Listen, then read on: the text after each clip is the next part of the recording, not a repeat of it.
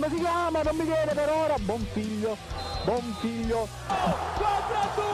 poker di Cavani, è finita, ha vinto il Napoli. L'ultima parola nel calcio è la loro. Hanno un cuore differente, lo capiscono, l'artiglio che graffia.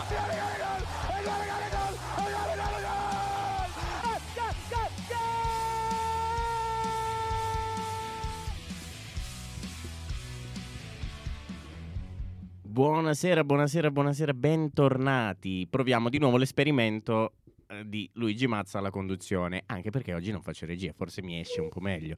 Mi avete già sentito, sono Luigi, buonasera a tutti ragazzi. Oggi alla sinistra non ci sono io, c'è il caro Morgan Guida che l'abbiamo messa alla regia, l'abbiamo messo in punizione. Oggi fai tu regia. Oggi sì, oggi mi tocca, dobbiamo imparare. Infatti, poi abbiamo una nuova entry che non è ancora più una nuova entry, ormai sta diventato pure lui vecchio, che è Marco. Buonasera a tutti. E adesso questa è veramente una nuova entry, ragazzi. Questa non l'avete mai sentita, è nuovissimo. Riccardo, presentati, vai, di qualcosa di te, cosa fai? Ciao a tutti gli ascoltatori. Sono iscritto qui all'Università Statale di Milano, editoria comunicazione e moda. A breve scadrà anche il mio contratto con la Gazzetta dello Sport, quindi insomma siamo sempre in materia. E sì, mi occupo di calcio generalmente, diversi campionati, diverse squadre, diversi calciatori, insomma. Mai fregato la facoltà, lo sai, perché tu questa è la magistrale, scommetto, quella di Torino. Pure io devo fare quella, solo che poi la vita ha scelto altro per me, ha deciso di farmi diventare un bel disoccupato un altro disoccupato della nazione italiana. Una ruota che gira d'altronde, no? Beh, ci sta. Allora, partiamo subito col botto, quindi finalmente dopo 3 puntate che a un certo punto io e Morgan ci guardavamo, un altro poi ci giravamo i pollici.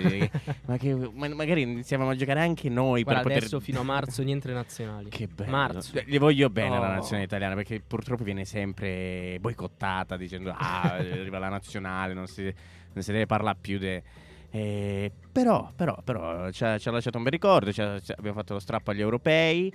Però è tornata finalmente questa beneamata Serie A. È successo di tutto, di più, sorprese, non sorprese, diluvi, non diluvi. E partiamo dalla prima partita che si è giocata alla ripresa, che è stata, ricordate? Atalanta-Juve, dai, allora parliamo della fazione bianconera con i nuovi ragazzi e poi la parte atalantina la lasciamo un pochettino ai due bergamaschi che se la però Juventino o sbaglio? No, milanista. È milanista, attenzione. Vai, allora facciamo partire il nuovo entrato, Riccardo, parla un po' tu, dici tu come hai visto questa partita. La Juve senza CR7 vince e sembra anche convincere. Parlaci un po' tu. Sì, vedo Morgan che non è molto d'accordo sul convincere. Però sì, effettivamente la Juve non riesce. Io non ho mai visto la Juve realmente convincere in questa stagione, sia con Ronaldo che senza, tranne forse in 2 episodi che sono stati la gara con l'Atletico Madrid al Wanda Metropolitano e con l'Inter a San Siro, quella che secondo me è stata forse la prestazione più sarriana della Juventus in questa stagione. A Bergamo si è vista una squadra di carattere, una squadra che ha saputo soffrire, che ha saputo reagire e che alla fine ha vinto con quelle che sono le armi più determinanti poi per una grande squadra, ovvero i campioni Dybala, Higuain, ma anche De Ligt. Cioè, penso siate tutti d'accordo. Sì, direi che per una volta ha fatto una bella partita. Adesso non ho visto falli di mano durante la gara, quindi penso che già non di De Ligt. Abbiamo sentito da Bergamo arrivare un urlo sul guanto di Quadrado, poveri guanti. Mamma, non solo quello. Vabbè, dai, io ho fatto quello che è portato poi al gol della disfatta, secondo me, dell'Atalanta. Comunque hai ragione. Io del mio convincere, comunque, perché poi magari pensi che io lo dico così a cavolo. Il mio convincere, nel senso che comunque, nonostante abbia sofferto per 75 minuti, ha ribaltato la partita 3-1. Il che non l'ha fatto il Lecce o il Bologna, con tutto l'amore e rispetto che porta il Lecce e il Bologna, l'ha fatto la Juventus, che comunque sta dimostrando negli anni che in Italia non ce n'è per nessuno, non la batte nemmeno una col miglior attacco della Serie A, che è l'Atalanta. E comunque, ritornando alla partita in questione, abbiamo analizzato appunto i campioni, De Ligt che a quanto pare ha deciso di ritornare a giocare a calcio e non più a pallavolo. E invece parliamo un pochettino dell'altra parte dall'altra parte della medaglia. Per 75 minuti c'è stato un solo colore, anzi 2 colori, i nerazzurri della fazione di Bergamo. Quindi lascio a voi, questo Marco versus Morgan, di parlare di questa Atalanta. Cosa ne pensate? Ma allora, io ho visto davvero una gran partita di personalità dell'Atalanta, a cui è l'esatto opposto della Juventus. È una squadra, perché l'Atalanta è proprio una squadra, specialmente in questo caso con le defezioni di alcune personalità importanti quali Ilicic, quali Malinowski, Zapata. Quindi si è dimostrata ancora più squadra ora che le è venuta meno le personalità più importanti. La Juve invece, nonostante le mancasse il suo grande campione CR7, si è ancora appoggiata all'individualità dei singoli. Finché giochi con l'Atalanta, per quanto io ami l'Atalanta, la trovi una grande squadra, sia tifoso dell'Atalanta, è pur sempre l'Atalanta, non è il City, non è il Barcellona, quindi finché giochi con l'Atalanta puoi permettertelo. Secondo me, andando più avanti nella Champions, se non trova la quadra del cerchio della squadra, di non appoggiarsi solo ai singoli, la Juve andrà incontro ad avere dei problemi seri, perché gli manca effettivamente gli manca il gioco, gli manca la costruzione dell'azione, appunto. Hai ragione. Comunque io ho visto la partita, è stata l'unica partita che ho visto di questo weekend. Mi ucciderete tutti perché non ho visto nemmeno l'Inter. Ho visto l'Atalanta e non l'Inter. E ti dico, ho visto una partita davvero molto molto dinamica da parte dell'Atalanta. C'è stata sempre, guarda, mi piacciono i polmoni. Poi sai che io sono innamorato del vostro tedesco Robin, Gusens, pagato coi miei 4 fantamilioni, che Non vince. erano 2. Non erano 2. Non mi ricordo mai, però sono stati pochi, ragazzi. Non mi ricordo precisamente quanto l'ho pagato, ma l'ho pagato nulla. Non l'ho pagato nulla, davvero. Per quanto mi sta facendo, non l'ho pagato nulla. Mentre, finita questa parte della partita, credo che sia stata la più emozionante, la più importante di questo weekend, passiamo invece a quella che doveva essere il big match. E omettiamo completamente gli errori, non voglio parlare. Non parliamo li devo citare per onestà mia, però non ne parliamo.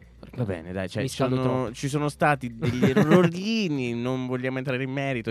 Salutiamo chi ci sta ascoltando dalla terna arbitrale. Forzato, Rocchi, sì, tutti li saluto io personalmente. La sala bar.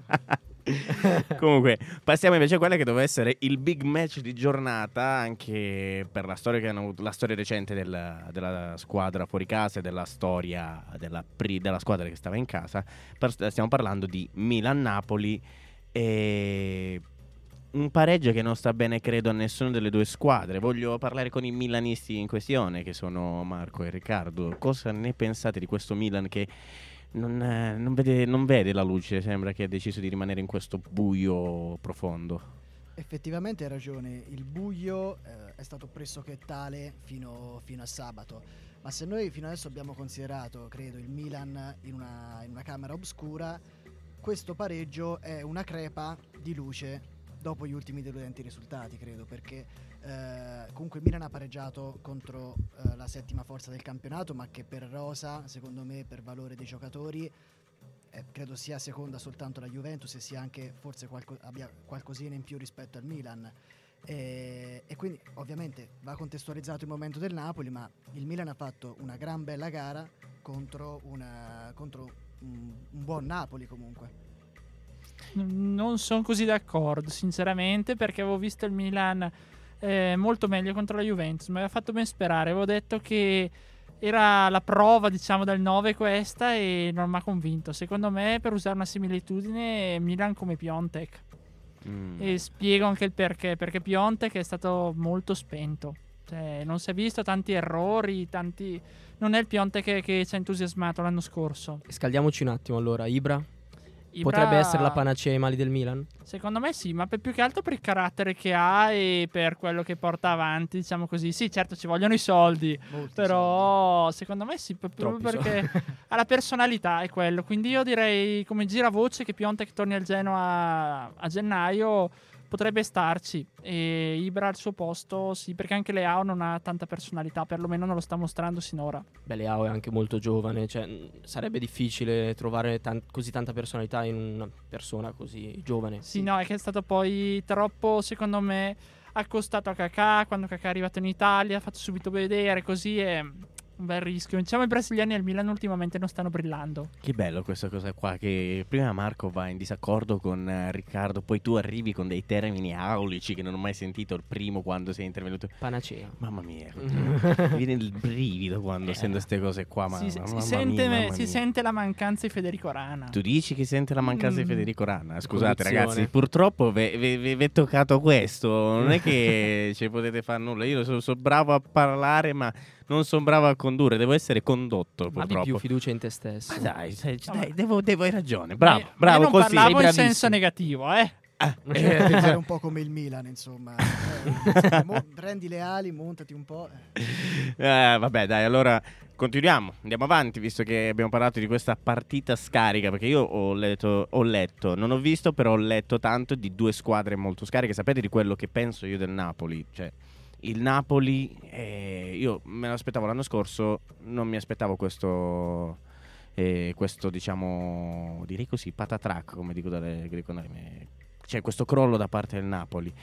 E è una squadra ormai fatta la stessa ossatura, stesso schema, e sono 5 anni che vediamo la stessa noiosa. squadra. Sono 5 anni che vediamo la stessa squadra. La Juve, come dicevo l'altra volta, ha comprato CR7 in 2 anni. Il Napoli, con tutto il rispetto, cioè anche quando non aveva CR7 comunque, e la Juve aveva tanti ricambi anche dietro. Tu stai giocando sempre con gli stessi. Gli unici ricambi che hai preso sono stati Llorente e Lozano. Lozano può essere un talento, ma non può essere la soluzione se vuoi andare a vincere questo maledetto scudetto, come direbbero lì a Napoli. Ma secondo me non lo vuole neanche. Cioè, a sto punto mi sembra chiaro che non gli interessi così tanto a De Laurentiis vincerlo questo scudetto. Cioè, Ma non lo so, credo di no. Pensa pensa più alla sostenibilità economica del tutto. Esatto. Secondo me è un imprenditore che, come vedremo. lo sono tutte le dirigenze adesso. Vedremo. Non voglio, Sicuramente, tutte le dirigenze, ma dall'Atalantina, quella interista, sono tutti imprenditori.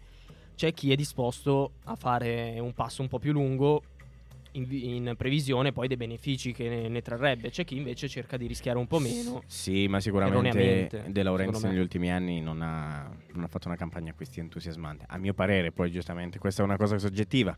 Andiamo in pausa musicale, che dici Morgan? Così... Sì, direi di sì, però non è così soggettiva. È oggettivo che non abbia fatto una campagna Sì, acquisti. però una campagna acquisti è stata fatta e non è stata fatta bene. Questa è la differenza secondo me, cioè. Comunque, andiamo sì in pausa musicale. Questa pausa musicale, scusate. Musicale.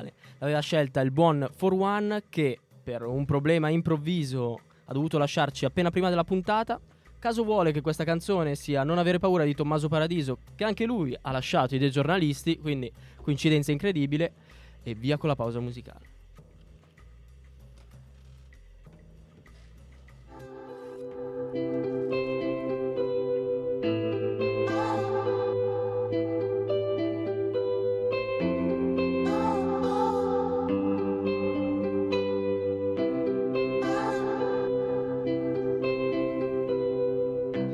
Se mi guardi così, se mi sfiori così, se avvicini la tua bocca al mio orecchio, oh, non finirà bene, ma ti prego non smettere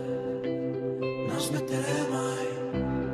La notte è benzina, la notte in catena, la notte ha questa faccia allo specchio, oh, e ora cade giù pure una lacrima, nel frattempo sto ridendo. Sento una musica ogni volta che ti sto accanto, quando ti perdo poi ci ripenso, come se fosse la fine del mondo. No, non avere paura quando vai a dormire solo, se la stanza sembra vuota e se senti il cuore in gola. Non avere paura, mi prenderò cura io di te. Se ti abbraccio così, se ti stringo così, se appoggi la tua testa nel petto, no, ho fatto no, tutto no, ci siamo solo noi. Sento una musica che ti sto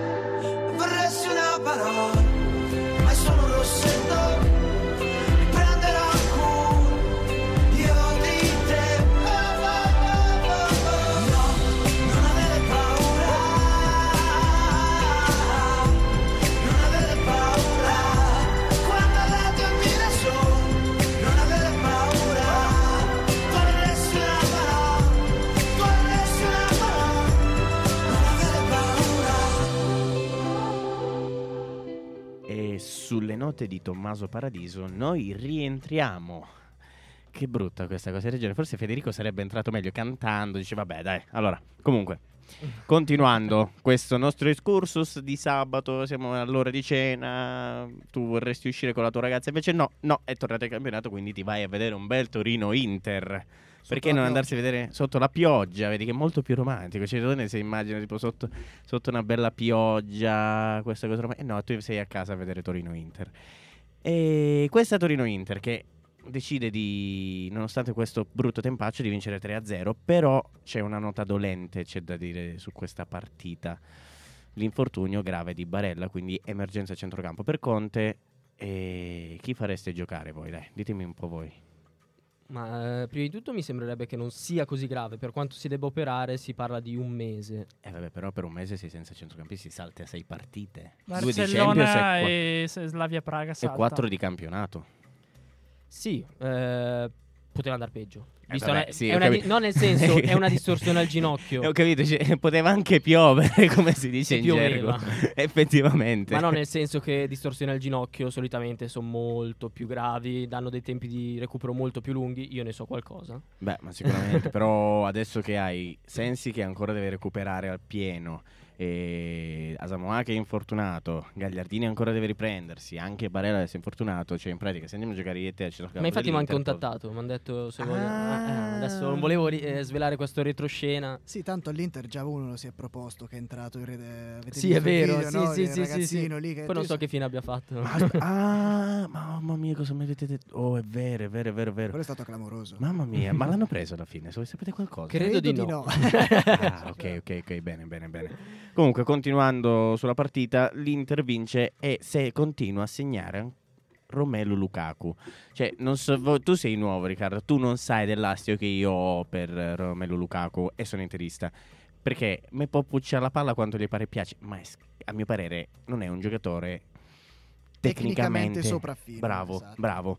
Dimmi la tua, magari sono io che sbaglio, oppure devo iniziare a tirare le testate al muro e dire no, tranquillo che Icardi non tornerà mai più e devi tenerti Lukaku. Beh, allora, innanzitutto vorrei rassicurarti dicendoti che non sei il primo che gli è venuto il dubbio, ma forse non era meglio Icardi, perché comunque l'ho sentito dire tante persone. Quindi già il fatto che si instauri il dubbio vuol dire che forse un problemino c'è. Però io Hai sono un capito? grande- Allora non ero io. Esatto. Mauro, mi manchi, torna. Ti prego, Mauro, ti aspetto. Certi amori fanno dei giri immensi, poi ritornano. Eh. Stavolta non ritornerà, perché continua a Credo. segnare a raffica. Però ti dico, io guardo molto calcio inglese, molta Premier League e seguivo Lukaku da tempo.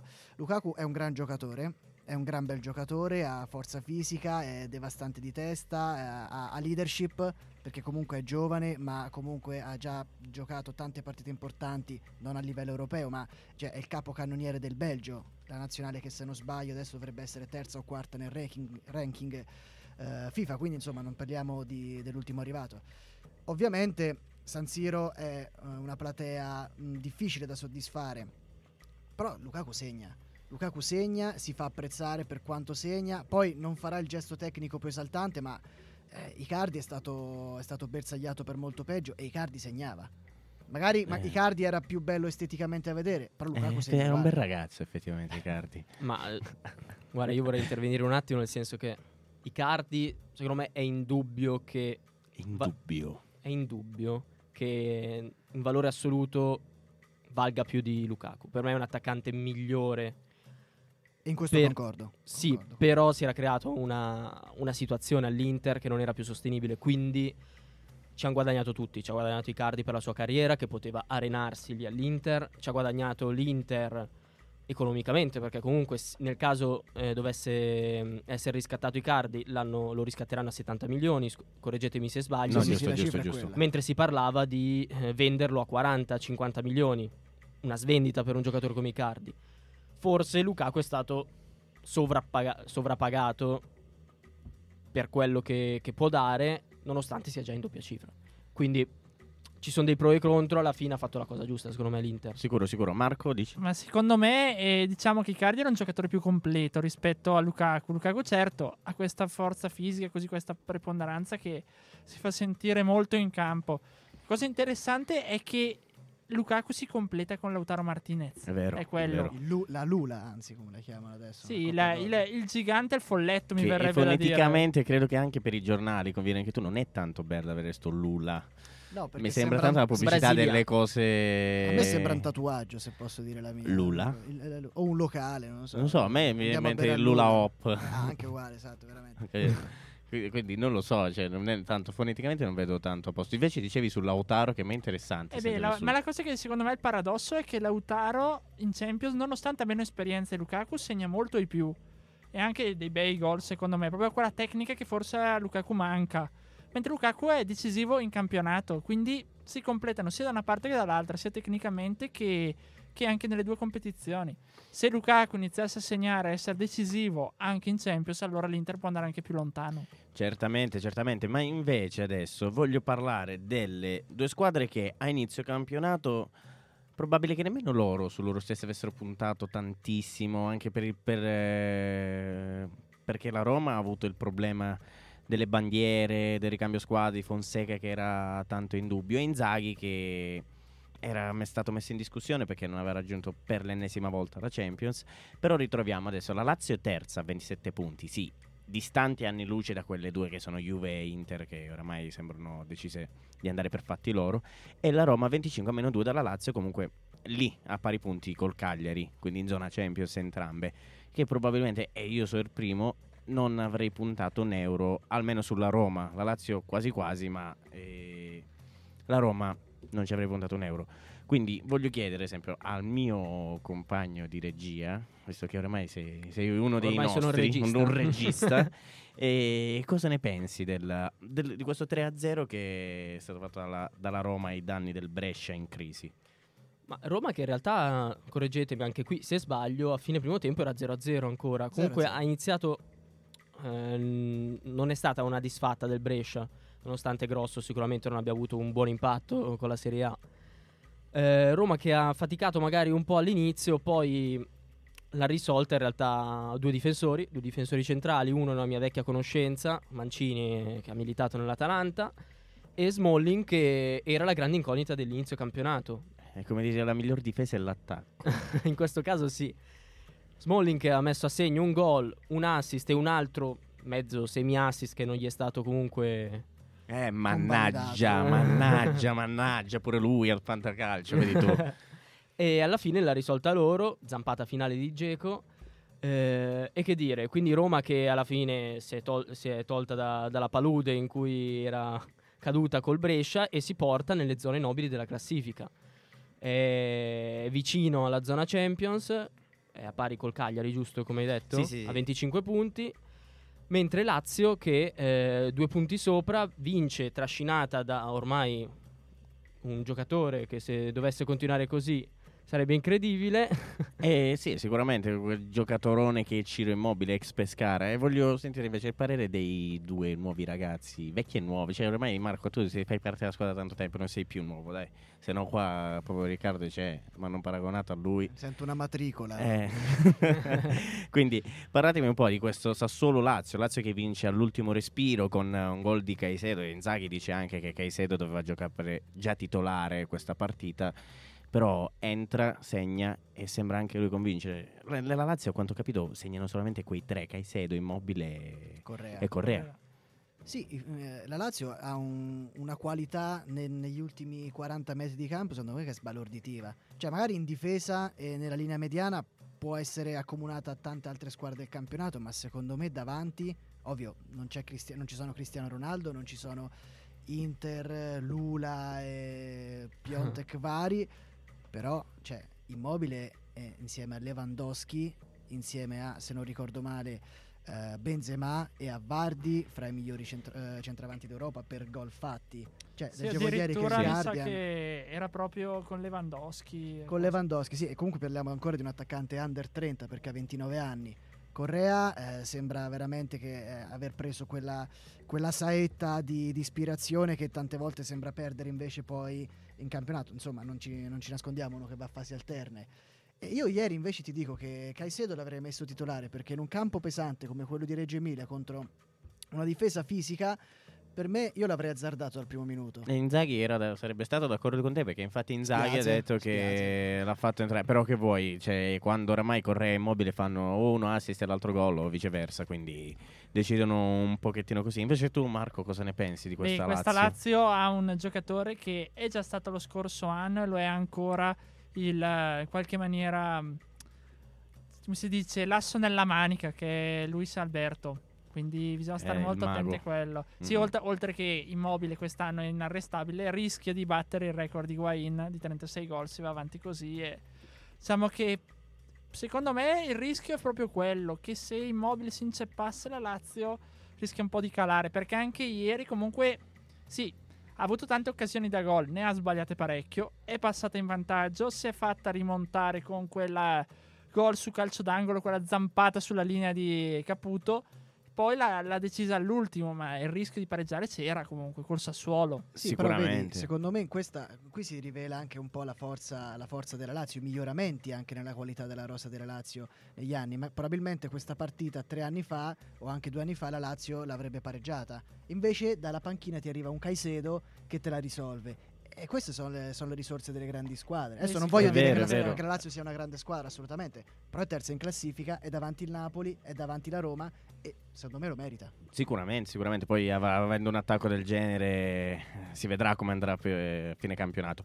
Andiamo di nuovo in pausa musicale. Questa la dico io, perché come di solito, cioè, io non sono uno che ripete sempre le stesse cose, però sento che ultimamente, ragazzi, sono fissato, è uscito il disco nuovo, quindi lo rimetto, ed è Tiziano Ferro con Come farebbe un uomo.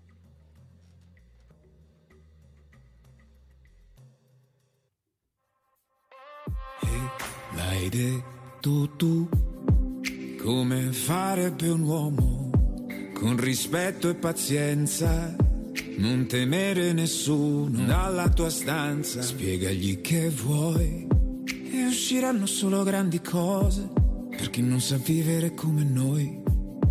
Quindi parla da solo, qualcuno solo ascolterà. Corriamo, e intanto corriamo anche se non ci viene. Ed un colpo di scena me lo inventerò, come quando a Madrid tutti insieme. Quindi corriamo, e quindi corriamo anche se sembra inutile. Per sorreggere anche il tuo pianto più amaro, chiederò al Signore un ultimo giro. Intanto corriamo anche tutta la notte.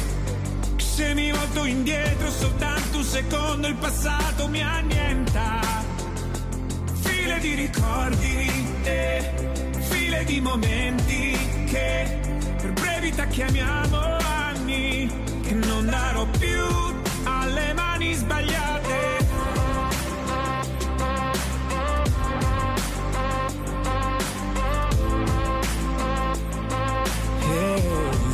L'hai fatto anche tu, come farebbe un uomo, con purezza e candore, e 2 braccia forti per riparare le vele del cuore. Corriamo, e intanto corriamo anche se non ci viene. Ed un grande finale me lo inventerò a San Siro, all'Olimpico insieme. Quindi corriamo, e quindi corriamo anche se sembra inutile, per sovvertire il concetto di miracolo e passare questo ennesimo ostacolo. Intanto corriamo anche tutta la notte. Se mi volto indietro soltanto un secondo, il passato mi annienta. File di ricordi e file di momenti che per brevità chiamiamo anni, che non darò più alle mani sbagliate. Come farebbe solo un uomo, io ti tratterò. Come farebbe un uomo, con rispetto e pazienza, dedicarti ogni cosa mentre sorridi nel tuo abito da sposa. No, tranquilli, sono io, tranquilli. Pensavo Non fosse vi Federico Rana. non vi emozionate, non tornerà per oggi. Per favore, lasciamolo a casa una volta ogni tanto, non è che possiamo averlo sempre qua. Comunque, ritorniamo, andiamo via da questa Serie A, andiamo via da questa quest'Italia, basta, sempre nazionalisti qua, sto patriottismo non mi piace. E andiamo un po' in Europa, perché questa settimana, oltre alla Serie A, ritornerà la nostra cara e amata Champions League. Vi mancava la musichetta, ragazzi? La Champions. Io direi di mancava, sì. Mancava, a quanto pare mancava, che bello. E parliamo delle italiane, quindi lascio la parola a Morgan perché voglio che tu mi parli della tua squadra. Dove gioca domani la tua squadra? La mia squadra gioca qui in quel di Milan. Ah, gioca In quel di Milan, a San Siro. a Milano, non in casa, diciamo una mezza casa, dai, sempre vabbè, Lombardia, dai. Sicuramente più la casa che la Dinamo, quello è poco ma sicuro. Sicuro. Alle 21 di sera, Atalanta-Dinamo Zagabria, partita ormai da dentro o fuori per l'Atalanta, che incredibilmente con un solo punto è ancora la possibilità di passare il turno, miracolosamente, perché col pareggio in extremis di Shakhtar contro Dinamo della scorsa giornata è rimasta in gioco sia ovviamente per il terzo posto per andare direttamente alla fase finale dell'Europa League, sia anche per andare agli ottavi di Champions. Esattamente. Difficile ma non impossibile. Molto difficile, dovremmo vincerle entrambe, sia questa sia quella in casa dello Shakhtar tra 2 settimane, mi pare, e il City dovrebbe battere sia lo Shakhtar sia la Dinamo. Combinazione di risultati abbastanza complicata, però è ancora possibile. Io ho molta fiducia su questa partita. Secondo me, dopo il primo punto in Champions contro il City, ottenuto tra l'altro forse meritando anche, non per il primo tempo ma per il secondo tempo, i 3 punti, credo che l'Atalanta adesso possa prendersi questi fatidici primi 3 punti, questa prima vittoria in Champions, e giocarsi tutto poi a Donetsk. Ci proverà però sicuramente. Noi tiferemo per l'Atalanta, mentre andiamo a parlare del big match di Champions League. Parliamo della... Gioca anche qualcun altro? Gioca qualcun altro? Non gioca solo l'Atalanta in Eurocup, possiamo parlare sempre solo d'Atalanta. Gioca dai. un certo Cristiano. Gioca? Cristiano, Gioca. Malgioglio? Che non gioca. Malgioglio non gioca. Pensavo non Gioca. pensavo Non giocasse a infatti calcio. chiedevo. Gioca Cristiano Ronaldo domani contro, diciamo, un mezzo derby pure per Cristiano, perché è ex Real Madrid, quindi Un Colchoneros. un Colchoneros, quindi Juve Atletico Madrid. Ragazzi, dai, parlatemene voi, visto che siete dei veri tifosi juventini. Come ti dicevo, il Juventino per il momento no, però se posso spezzare una lancia a favore di Sarri, dico che, come dicevo prima, una delle rare apparizioni dell'astronave Sarri a Torino l'abbiamo vista proprio nella partita Atletico Madrid-Juventus, quando ha fatto quel gran gol quadrato. Lì veramente si è vista una gran bella Juve, una Juve spettacolare, e chissà che domani non si possano ripetere. Di sì, perché diciamo che la Juve ha un altro passo poi in Champions, o meglio, col CSK a Mosca no, però una delle migliori partite, oltre a quella con l'Atletico, anche col Bayer Leverkusen, che è stata dominata. Sicuramente. Per cui, sì, poi sappiamo, Cristiano quest'anno non si è ancora sbloccato in Champions. L'Atletico è una delle sue prede preferite. C'è, diciamo, anche la motivazione, oltre che andare a prendere il primo posto nel girone. Sicuramente. Poi invece, oltre al martedì, abbiamo anche il mercoledì, perché non si gioca solo il martedì qua. Cioè. E c'è la pazza Inter. C'è la pazza Inter, però prima di parlare della pazza Inter vorrei parlare dell'altro big match. All'andata al San Paolo il Napoli ha vinto e convinto anche con il Liverpool. Adesso dovrà andare ad Anfield per risollevarsi, per dare merito a un lavoro svolto fino adesso molto positivo. E vediamo un po', magari Ancelotti, il genio di Ancelotti decide di tirare quel famoso coniglio fuori dal cilindro e magari vincere anche ad Anfield. Sì. Cosa ne pensate? Per me domani mercoledì il coniglio potrebbe essere anche un pareggio. Cioè, pareggiare ad Anfield contro la squadra più forte d'Inghilterra, contro i campioni d'Europa, cioè, secondo me non è come pareggiare con il Milan di Piontek, ecco. E Quindi, strappare anche se pareggiano, strappano anche il pass il per pass, gli ottavi. cioè, nel senso, così. andare a bere champagne negli spogliatoi di Anfield, penso che in questo momento potrebbe essere non solo una vittoria morale, ma anche una colla per ricompattare il gruppo, e chissà che a questa celebrazione non partecipi anche la dirigenza De Laurentiis, perché forse il grande architetto di questa... La vedo un po' dura dopo gli il grande ultimi... esatto, Mi sa che dici burattinaio dopo di questa il cosa. ritiro lo champagne non la vedo tanto. Dice, secondo me la bottiglia la spacca in testa conoscendo De Laurentiis. Arriva con lo champagne, poi a casa si trovano la lettera nella busta. Gli fa pagare lo champagne, quindi Esatto. 2 milioni e mezzo di multe, Dopo poi quello che è arrivato oggi. champagne. Torna però a capito, fare il cinema, il come senso dice. è proprio questo, che secondo me magari se il Napoli riesce a dare una dimostrazione di forza contro il Liverpool, chissà che magari qualcuno dalle parti di casa De Laurentiis non si ammorbidisca un po'. Sicuramente, magari Vediamo un po'. Tutte sono incognite perché dovranno giocare. Sì, il calcio vive di incognite. Il calcio vive di incognite. Sicuramente Anfield è un terreno non molto facile, non molto dove poche squadre sono uscite vittoriose da quel campo lì. Però l'ultima squadra che giocherà anche mercoledì, l'altra italiana che giocherà il mercoledì, è l'Inter, che è ancora in corsa per strappare un pass per gli ottavi, ma arriva con la squadra decimata, con morale che è positivo ma non sembra tanto quello che si è visto qualche settimana fa, e dovrà giocare contro uno Slavia Praga che all'andata a San Siro l'ha fatto penare tantissimo e che poi ha acciuffato un pareggio negli ultimi minuti con il grande assente che è Nicolò Barella. Quindi cosa pensate che succederà in quel della Repubblica Ceca con la pazza Inter? Io lo vedo un Inter che secondo me in queste settimane ha dato prove di continuità un po' forzata, cioè nel senso, ok, ha battuto il Torino, bella prestazione, la partita precedente se non sbaglio ha vinto con l'Hellas Verona, giusto? Prima delle nazionali? Sì. Esatto, anche lì prova faticosa ma alla fine sono arrivati 3 punti. Secondo me Conte è arrivato il momento in cui sta iniziando a tirar fuori veramente le unghie come sempre, ma adesso ancora di più, e sta raschiando anche un po' il pozzo delle risorse, perché con questo infortunio Barella è l'uomo di Conte, secondo me è l'uomo di Conte, ma in generale proprio l'archetipo dell'uomo di Conte. Manca quell'uomo cardine sicuramente. Esatto. E invece tu, Marco, cosa ne pensi di questa pazza? È la prova, diciamo, per Conte. Se si vede di fronte a una partita del genere in un campo, in uno stadio che probabilmente sarà caldissimo, come in genere sono quelli dell'Est Europa, si vede se Conte è riuscito a trasmettere la sua anima, suo carisma e tutto. Se si riesce, l'Inter può vincere e sperare poi di giocare bene col Barcellona. Sicuramente, ancora tutto da decidere per tutte le italiane. Morgan, hai da dire qualcosa? Sì, che secondo me il passaggio del turno dell'Inter è forse più complicato ancora di quello dell'Atalanta. La combinazione di risultati è davvero difficile, quindi io credo che andranno comunque con lo spirito, cioè non si daranno per vinti, andranno a Praga sicuramente con il coltello tra i denti.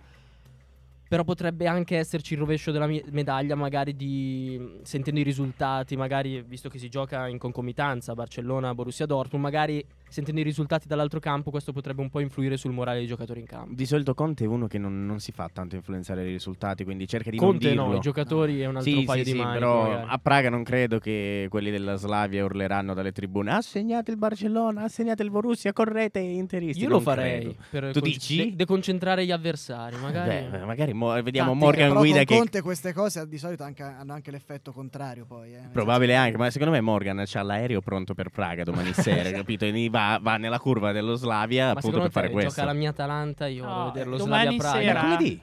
Domani sera quando segna sì, lo è vero, Shakhtar scusate. si mette a dire che ha segnato lo Shakhtar, così fa correre quelli della Dinamo. Il fatto è questo poi, che secondo me, come diceva Morgan, ha ragione, perché l'Atalanta comunque deve vedersela con squadre che bene o male sono alla pari, mentre invece l'Inter comunque poi di fronte ha il Barcellona. Però Liga l'Inter Bruscolini, sicuramente con Liga l'amore e il Bruscolini. rispetto che porta per l'Atalanta ha un'asticella di grado leggermente più alta. Sicuramente l'Inter è più abituato a giocare con un Barcellona che l'Atalanta magari con uno Shakhtar, sempre non giustissimo. definendo l'Atalanta una squadra inferiore sicuramente. Adesso andiamo per l'ultima pausa musicale, poi arriviamo con i saluti e la presenta il buon Marco, che a quanto pare il titolo ti si addice molto. Anno 1979, cantautore bolognese, scopriremo fra poco chi è. È una storia, diciamo, non semplice, abbastanza travagliata, però che finisce bene. È una storia di normalità e di tante coppie che ci sono appunto normalmente. Anna e Marco, Lucio Dalla. Anna come sono tante, Anna permalosa, Anna bello sguardo che ogni giorno perde qualcosa. Se chiudi gli occhi lei lo sa, stella di periferia. Anna con le amiche, Anna che vorrebbe andar via.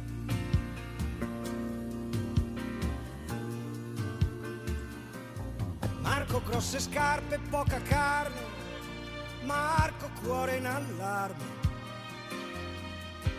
con sua madre e una sorella, poca vita, sempre quella. Se chiude gli occhi lui lo sa, lupo di periferia. Marco col branco, Marco che vorrebbe andar via. E la luna è una palla ed il cielo è un biliardo. Quante stelle nei flipper, sono più di 1 miliardo. Marco dentro a un bar non sa cosa farà. Poi c'è qualcuno che trova una moto e si può andare in città.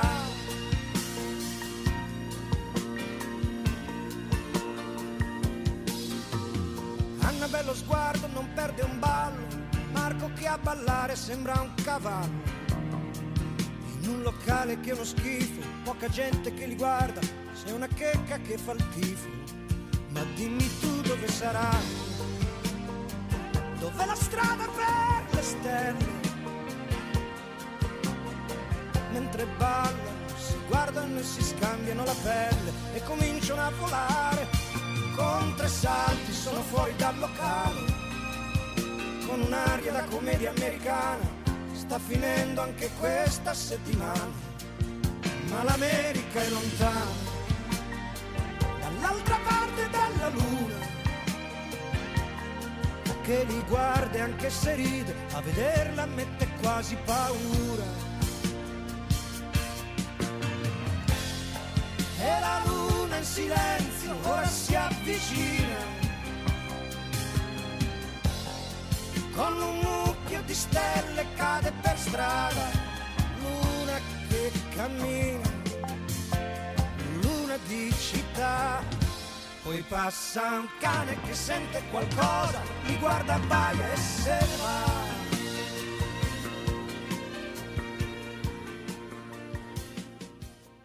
Dicevo ai ragazzi che questa canzone a me fa emozionare tantissimo perché dà il nome a Marco Simoncelli questa canzone.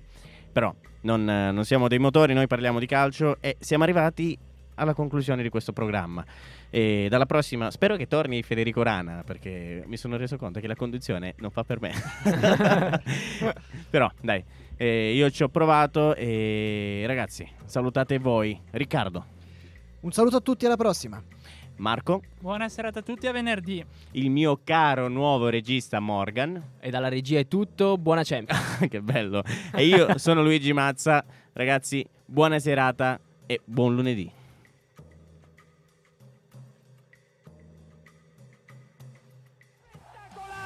Un gol meraviglioso, impressive. Come si chiama? Non mi viene per ora. Buon figlio. 4-2, poker di Cavani, è finita, ha vinto il Napoli. L'ultima parola nel calcio è la loro. Hanno un cuore differente, lo capiscono? L'artiglio che graffia. Gol!